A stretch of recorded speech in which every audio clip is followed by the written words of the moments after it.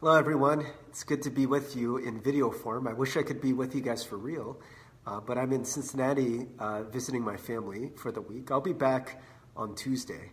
But I hope everyone had a very Merry Christmas. I hope you've been having a good holiday season in general. I'm actually recording this sermon on Christmas Eve. For those who were here at the combined service last week, you'll recognize my Rudolph tie here that has the light-up nose. It's very cool. Some special effects there. And I kind of like, actually, that I'm recording this in the LGM Sanctuary. I usually record these video sermons at home. Last time I recorded part of it at a park. I kind of like that you're going to be watching this in the sanctuary on the screen with the screen behind me. It's going to be kind of meta. I don't know why I think that's cool. But, well, friends, if you could just join me in a word of prayer as we get into this message. I have to say that this is about my 10th take of this sermon video because it's kind of weird just preaching to my phone, and it's just a little bit different than preaching in front of a live congregation. But I really do believe that God can use this format, that God can still speak to you. If any of you were thinking, oh man, there's going to be a video sermon today, I believe, and I would ask you to pray with me, that the Lord's message for you today will come across clearly, and that this won't be an impediment in any way. So would you pray with me, for me, even though I recorded this before you prayed, but God can work that out somehow, I'm sure. But why don't we pray together, friends? Lord, I do believe you can use a variety of ways to speak to us, God, and that you desire for us, God, to hear your word.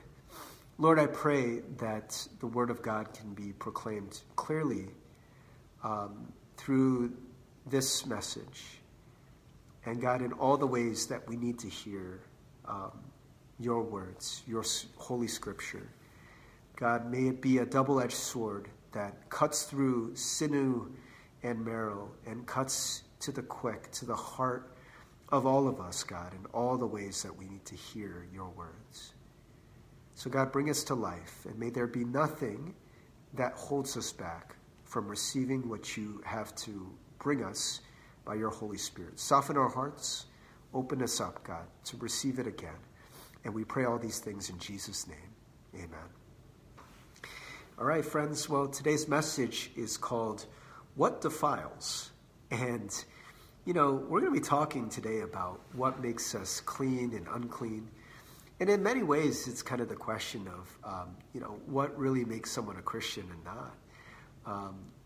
Apart from the whole accepting Jesus thing and, you make that decision to follow Jesus, and it is by God's grace. But still, once all that has happened, is there a mark of a Christian? Is there a way that we should be acting?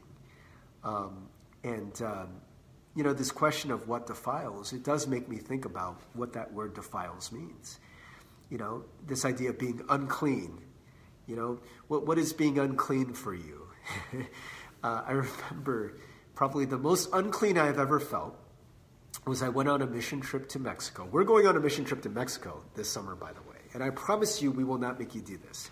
But I did not take a shower for 2 weeks. 2 whole weeks while I was in Mexico. And we were doing heavy labor. We're digging ditches every day. We're walking these roads for miles, and it's dusty and it's hot and humid. And I'm sweating in all the areas of my body. 2 weeks, no shower. And by the way, there were ways to wash. It wasn't really a conventional shower, but there was a hose and you could fill a bucket, and everybody got 1 bucket a day. I just thought to myself, you know what, if I'm going to do this missions experience, I was in the 9th grade, by the way. So I was 14 years old. and young and stupid. And I thought, hey, I'm not going to take a shower for 2 weeks. And there were two other guys on this trip who agreed to do it with me. One was a senior in high school, and the other one was an eighth grader. And we all decided we weren't going to take a shower for 2 weeks. And these two guys lasted a week. And after a week, they're just like, we can't do it. We got to take a shower. But I held out. I was strong. And after that 2 weeks, I remember going to, we drove up to San Diego after the mission trip. And we were flying out of San Diego. But we were in a hotel, and I took a shower for the first time in 2 weeks. And I had thought that I had this nice dark tan from my time in Mexico. But it turned out that after I took my shower, that was all dirt. I was actually quite pale. I was just caked in dirt. And oh my gosh, it was nasty. I felt nasty. I probably smelled nasty.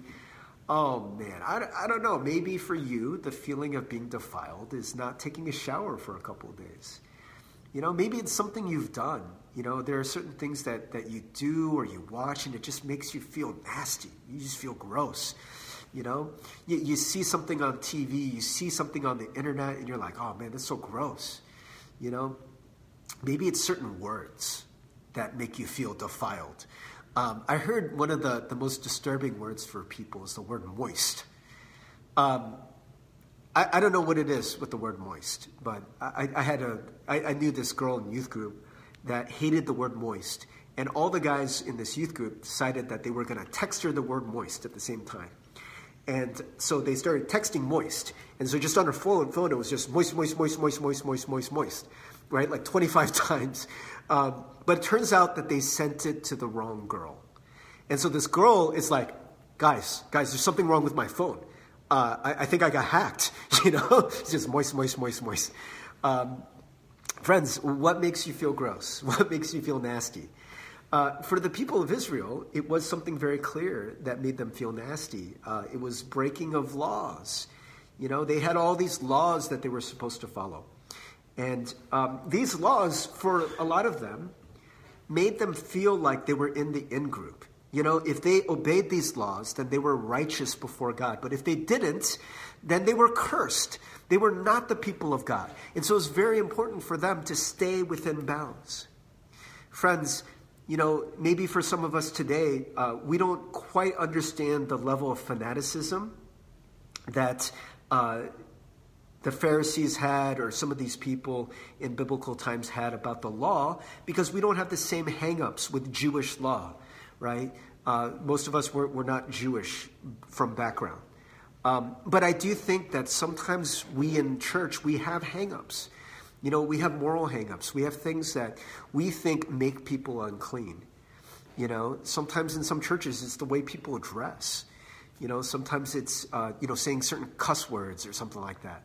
You know, maybe it's the certain music that you listen to. You know, oh, that music is of the devil. You know, that used to be a big thing when I grew up. They would talk about rock and roll being of the devil and things like that. And like they had all these silly things where they're like, if you play this record backwards, you know, it'll say like, you know, long live Satan or something. You know, it's just, I don't know, it was bizarre stuff. But I think for a lot of people, there are these certain markers of what makes them a Christian, a good person or not. You know, for some people, it's drinking. You know, that's a big one for those of you, in undergrad. You know, when you're below the legal age of drinking, that's a big one. That's a big marker for whether you're a Christian or not. For a lot of men, it's whether or not you view pornography or not, things like that. Like matters of sexuality are really big for a lot of people, a lot of Christians. And just all through the years, there's always been sort of like these benchmarks. What makes you a good Christian or not a good Christian? Is the people you hang out with, the clothes you wear, the way you talk, your habits, the way you spend your free time, the way you spend your money. You know, in some churches, they get really judgy about what kinds of cars people own even, you know. And so I think in some ways then, we aren't that different than the Pharisees. You know, if you've ever been in a church and you felt judged for, you know, things that you do in your life, things that you consume or don't consume, or certain traditions that you keep or don't keep. You know, let's take a look at, this is Mark chapter 7. We're going to start in verse 1. It says, "Now when the Pharisees gathered to him with some of the scribes who had come from Jerusalem, they saw that some of his disciples ate with hands that were defiled, that is, unwashed." For a lot of us, by the way, I mean, that literally would be, the question, that would be being unclean, is that you didn't wash your hands. So probably many of us are like, hey, I'm kind of with the Pharisees on this one. The disciples should wash their hands before they eat.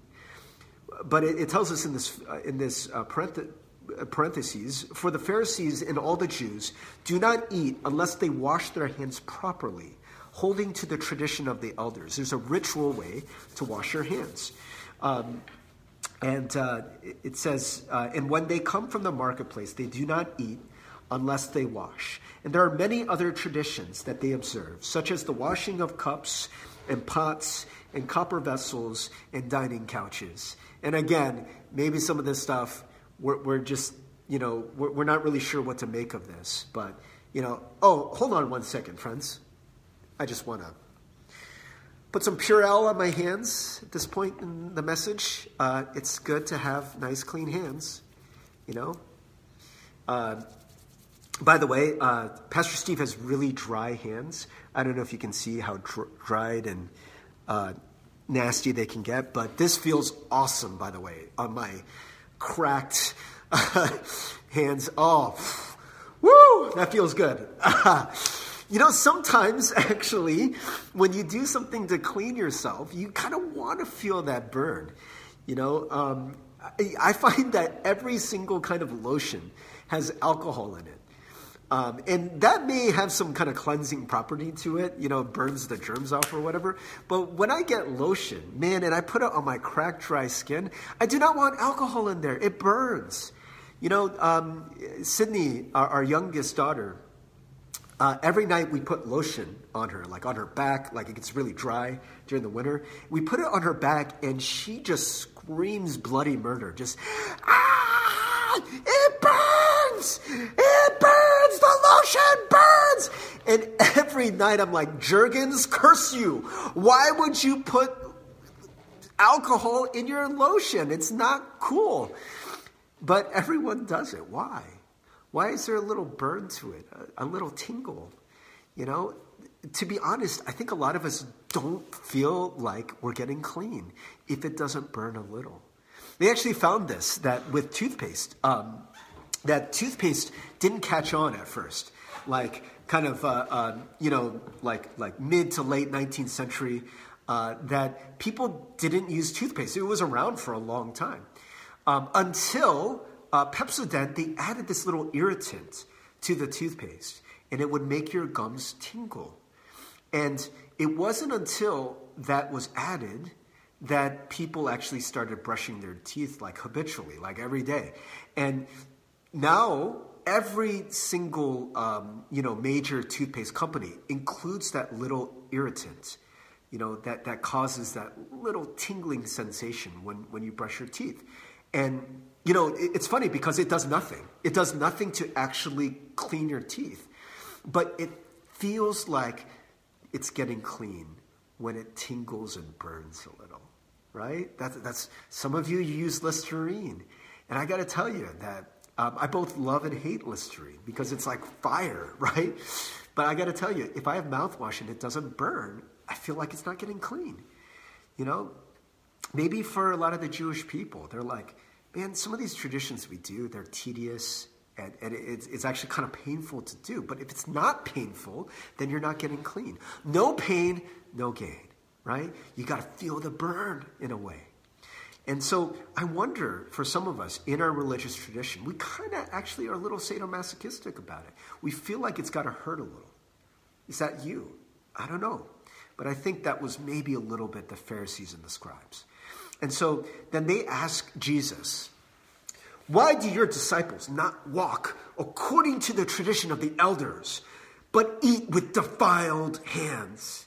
And he said to them, Well did Isaiah prophesy of you hypocrites, as it is written, this people honors me with their lips, but their heart is far from me. In vain do they worship me, teaching as doctrines the commandments of men. And, there's this idea that for Jesus, he says, your hearts are far. You focus on this practice, but it's really just the traditions of men. Because, if you think about it, what is different between the tradition of men and the commandments of God? Why is it that the two seem to be opposed? Jesus seems to be getting at, literally, the heart of the matter. What is the heart of the commandments and the things that God wants us to do? Do we just do it because we've always done it that way? Do we do it because other people do it that way? Do we do it because it's tradition? Or do we do it because that is really what God desires for us? That is what is best for us. That is God's will for us. Because he desires good. He desires life. Does it bring life? So Jesus actually talks about how we can leave the commandments of God to hold on to the tradition of men. He says that. You leave the commandment of God and hold to the tradition of men. And he said to them, you have a fine way of rejecting the commandment of God in order to establish your tradition. So I want you to see what he sees as a commandment of God. He says, for Moses said, honor your father and mother. And whoever reviles father or mother must surely die. But you say, if a man tells his father or mother, whatever you would have gained from me is Corban, that is given to God, then you no longer permit him to do anything for his father or mother, thus making void the word of God by your tradition that you have handed down. And many such things you do. So let's be clear about what they're saying. They're saying that if they get something that is meant to be sacrificed to God, then they don't owe anything to their parents, right? So basically, you are using this excuse, hey, whatever you've given to me, I've actually given that to the Lord. I've sacrificed it to God. So I owe you nothing, mom and dad. I don't need to give back to you, And so what Jesus is saying that this is contradicting is the command to honor your father and your mother. Now, the one thing that he's talking about, this Corban law, is pretty specific. But what he's talking about in terms of honoring your father and your mother is quite general, right? Even vague. What does it mean to honor your father and your mother? How can you tell whether or not you're doing that? Is this clear that the person is breaking that law? Can you look at someone and say, hey, you're not giving something back to your parents because you gave it to the Lord. Therefore, you are breaking this law. So what is Jesus really getting at? I believe that honoring your father and your mother is really a command of the heart. What is in your heart? What kind of heart are you having towards your parents when you deny them something and you say, oh, see, I'm giving that to God, so I'm not giving it to you. God is able to look at the heart and say, I know you are using this command as an excuse, right? You're using this as an excuse for something else. And God knows all things. You cannot make a fool of God. Friends, I think we do this all the time. And I don't think God is always measuring just by the letter of the law, but what is in your heart. How many times throughout the years have people used the law of God, even Christians, to persecute certain people? People look at homosexuals and they say, hey, I can discriminate against them because they are breaking the law, right? They're lawbreakers. Therefore, you know what? I'm hating the sin, right? I just know that that's something disgusting to God. But friends, isn't it a very similar principle here when it says honor your father and your mother, very broad, to saying love your neighbor as you love yourself.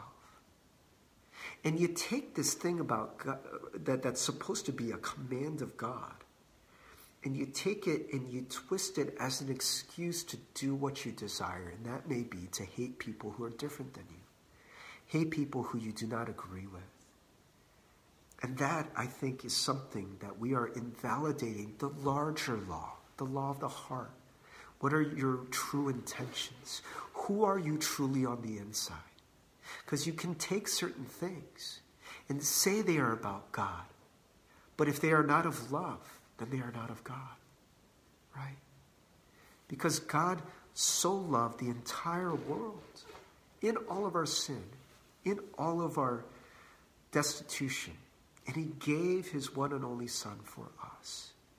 And so God is more concerned about what is in your heart than these observance of laws that we can twist and construe. But you cannot construe what is in your heart. You cannot change that or mask that from God, because God knows all things. He is able to cut through and to see through the bone, through the marrow, to the very heart of who you are. And many such things you do. Verse 14, and he called the people to him and said to them, hear me, all of you, and understand. There is nothing outside a person that by going into him can defile him. But the things that come out of a person are what defile him. And when he had entered the house and left the people, his disciples asked him about the parable. They were very confused by this, because this seemed to fly in the face of all of this Old Testament law that they had learned. To be very careful about what you consume. To say, hey, that animal's unclean. These things are unclean. You cannot do this. And Jesus is saying, nothing on the outside can make you unclean. It's what's on the inside that is making you unclean, that is defiling you. And friends, this also, I think, flies in the face of a lot of the things that we're taught. When we think about issues of purity, we think so much about what we are consuming in our bodies, be it some substance or, what you are consuming with your eyes.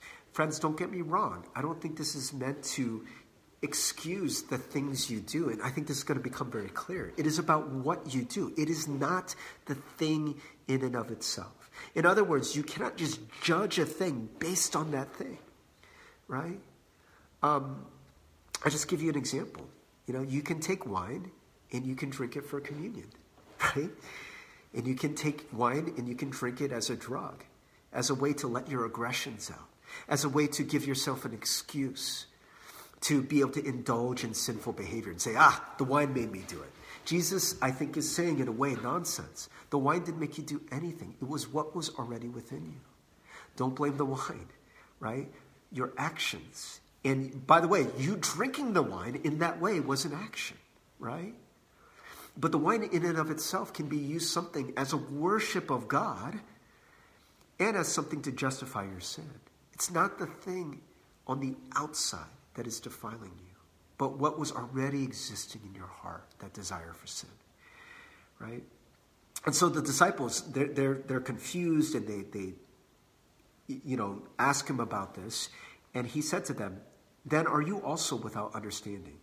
Do you not see that whatever goes into a person from outside cannot defile him, since it enters not his heart, but his stomach, and is expelled? Thus he declared all foods clean, right? So, for a lot of people in the society, they couldn't eat bacon. They couldn't eat seafood. They couldn't eat cheeseburgers. And, well, I'm not sure they had cheeseburgers in ancient Palestine, but I think you get my meaning. That there were certain things that, it says that you can't eat an animal that's cooked in its mother's milk. That's where we get the cheeseburger thing from. But, they were so focused on that external thing. And friends, I have to be honest that in some ways that's easier. It's easier to focus on the external thing. You can be super legalistic about that and feel righteous about it, and be like, see, it's very clear. Either you ate the cheeseburger or you didn't. You ate seafood or you didn't. You drank or you didn't. You did this or you didn't. And the way that God judges is actually a lot more complex. It is about the heart, right?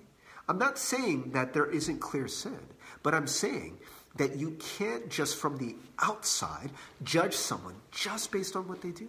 right? In many, many cases. You can't just say, hey, it's black and white. You weren't supposed to eat the bacon.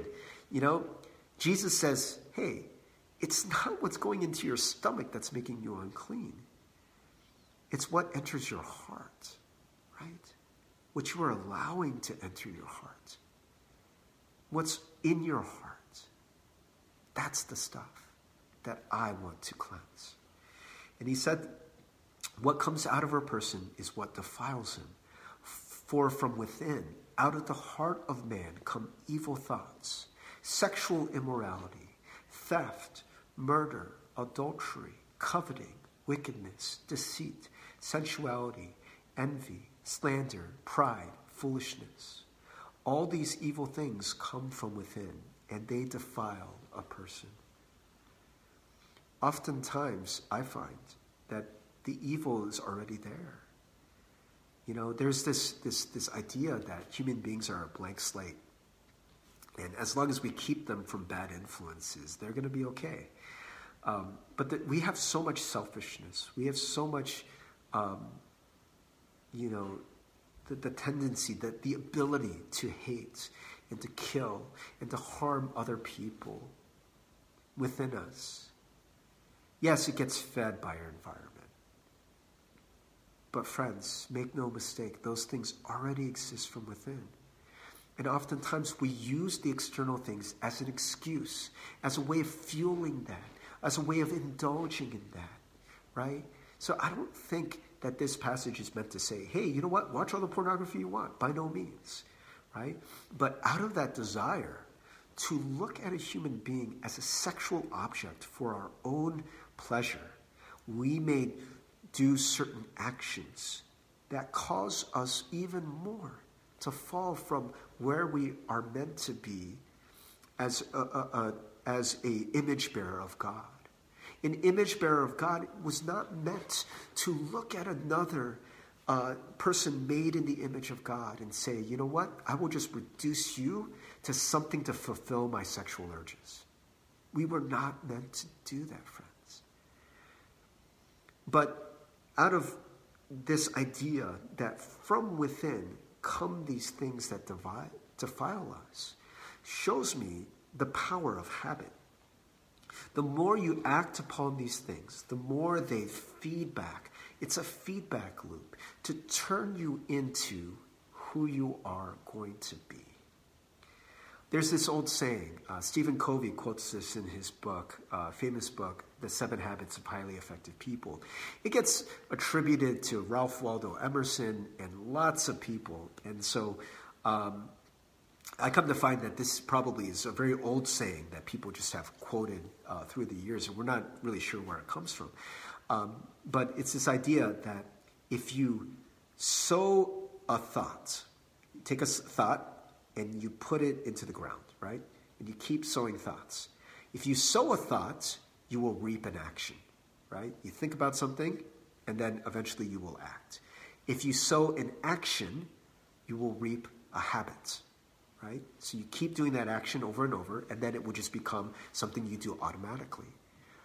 You sow a habit, and you will reap character.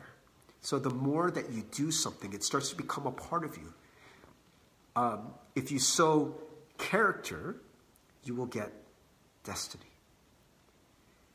All that is to say, friends, that out of our thoughts, out of who we are, we can eventually become someone, for better and worse. This can be a wonderful way, right? You think about someone and say, man, I should love that person. I should give something of myself to that person. And so maybe you act generously towards someone. You give them some of your food. You give them some of your time. You give them some of your money. And you did it once, and then you see another person, you're like, you know what? That actually was kind of cool. Let me do it again. And you do it again, and again, and again, and again. And that just becomes your habit, right? You just start doing it automatically. Whenever you see someone in need, it just becomes your automatic response to give generously of yourself. And then after a while, your character is formed by that. People come to see you as a very generous and loving person. And out of becoming a generous and loving person, there comes more habits and more opportunities to do that. And that will actually bring you into a place that it becomes your destiny. The opposite can be true, friends. The opposite can be that you are somebody who thinks about the wrongs that other people have paid you. You feel like you have been wronged and that other people aren't paying attention to you the way that they should. Oh, it's not right. It's not right how I'm being treated. This is not just. And so you stew on it. You think about it. And when someone does something to you, you react. You react out of anger. You slam down that car horn. You punch them in the face. You say a mean thing. And you do it once, and it was automatic. And you keep stewing on what people say. So you do it again and again and again. It becomes a habit, right? And before you know it, you have become this angry person. These are issues of discipleship. That's why, for me, it sounds kind of funny, but when I heard about all this stuff with Harvey Weinstein and all the sexual misconduct that's been going on amongst very famous people. And by the way, this is not a recent thing. We're just finding out about it. This goes back decades. And people are so alarmed at how much of this stuff is going on. And I remember saying when I heard about this stuff, I said, this is a discipleship problem. Whether or not they're a Christian, it's a discipleship problem. And the reason why is because it didn't start with someone just, hey, you know what? I'm going to sexually abuse someone. It came from those things from within, which, by the way, we all have, where you can look at someone and say, that person is just going to exist for my sexual satisfaction. You think about that, and then you start watching certain images, and you start thinking about what you would do if you were in that situation. And when you have that situation, you react, and it starts becoming a habit. And before you know it, it starts becoming a part of your character. And before you know it, you have destiny in a very negative way. Friends, I know we're at the new year, and it's very fitting for us to start talking about habits.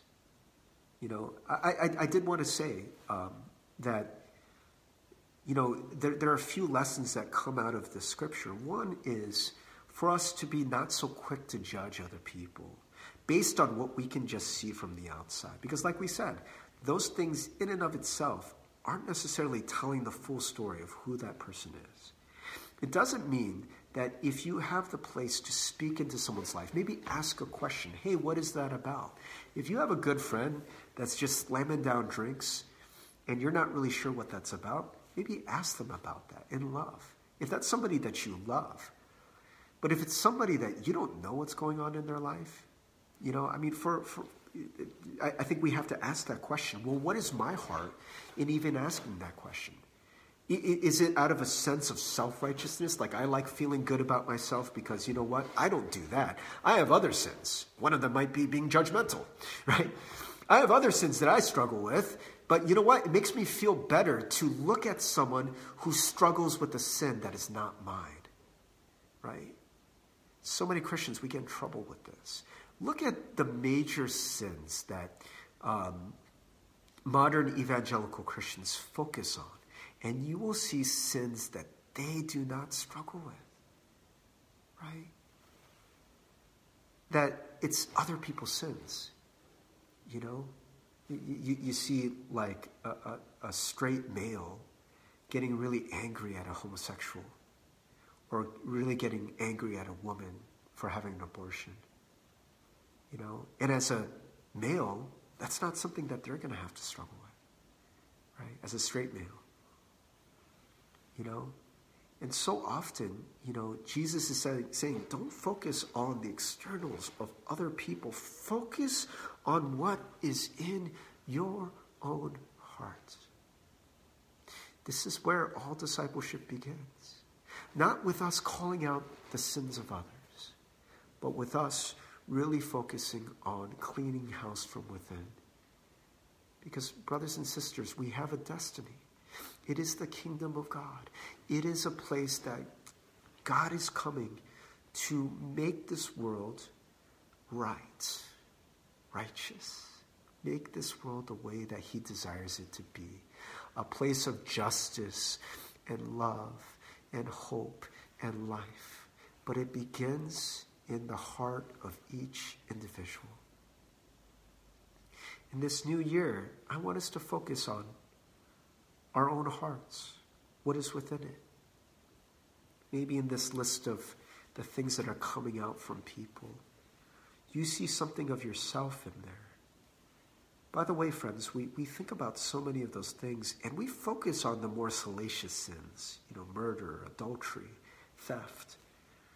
But I also see things in there like deceit, the ways that we self-deceive ourselves, coveting, the ways that I'm jealous of other people, envy, pride, foolishness. And brothers and sisters, Jesus did not come to just condemn people for this, because he called to himself people who had lots of issues and problems. And Jesus, his desire was to come and rule and reign in their hearts so that they could become a part of his enterprise, which was a healing enterprise, to go around and to put this world into rights. He took imperfect disciples and he wanted them to let God reign in each and every part of themselves. Friends, think about Peter. Peter, who denied Jesus 3 times. And do you remember, friends, how Jesus restores him? Do you remember? It was through a repeated question, right? Simon, son of John, do you truly love me? He said, yes, Lord. And he asked him a second time, Simon, son of John, do you truly love me? Yes, Lord. A third time, Simon, son of John, do you love me? He said, yes, Lord. And what did Jesus tell him to do each and every time? He said, then feed my sheep. Then feed my sheep. What is Jesus doing here? What I believe he's doing is he is giving Peter the chance to form habits of love, a habit of affirming God and then using that affirmation of the love of God to then go out and act in that love, right? And by doing that again and again and again, Peter's character is being formed. On you, Peter, I will build my church on someone just like you, a screw-up, a messed up person who denies me, who makes mistakes, who is not perfect by any means. But each time you affirm your love for me, each time you love another person, you will start to become more and more this person I am shaping you into being. You are becoming a part of my kingdom, a part of the solution. So what about you, friends? What is the action that you will sow? And maybe we can start with the thought. So friends, could you pray with me? Praise team, could you come up? And I want us to think about, where in this message do we see ourselves? Maybe in some ways we've been the Pharisees and we've been judging people in our own family of faith, in this church or in our extended family of faith. And we have been judging them on their actions without fully knowing their heart. And maybe that's something we need to repent for. And for us, what is it within us that God is desiring to take and to tweak? What action do we need to sow? Because to become a loving person, it starts with one loving act. To become a forgiving person, it starts with that intention to forgive. It starts with the intention. And God can take that and shape it and form it. So friends, if there is something within you that has been not exactly the way God desires it to be. Can we repent of that right now? Let's pray. Lord, I just pray for my brothers and sisters. There might be something that my brothers or sisters are struggling with, something that we know that has not been right within us. And God, we know that because of what Jesus has done for us on the cross, that we can be forgiven. And it is not because we deserve it. It is not because we cleaned up our lives. We didn't have to feel that sting and burn of our own actions that are cleansing us. But it is the sting and burn that Jesus himself bore on the cross. It doesn't seem right. It is not fair. But it is a beautiful act of grace. So Lord, thank you for that.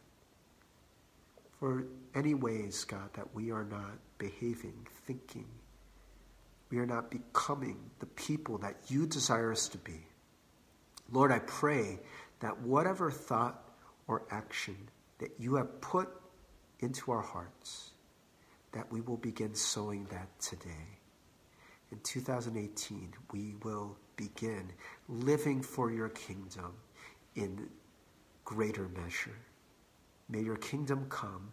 May your will be done on earth as it is in heaven. In Jesus' name we pray. Amen.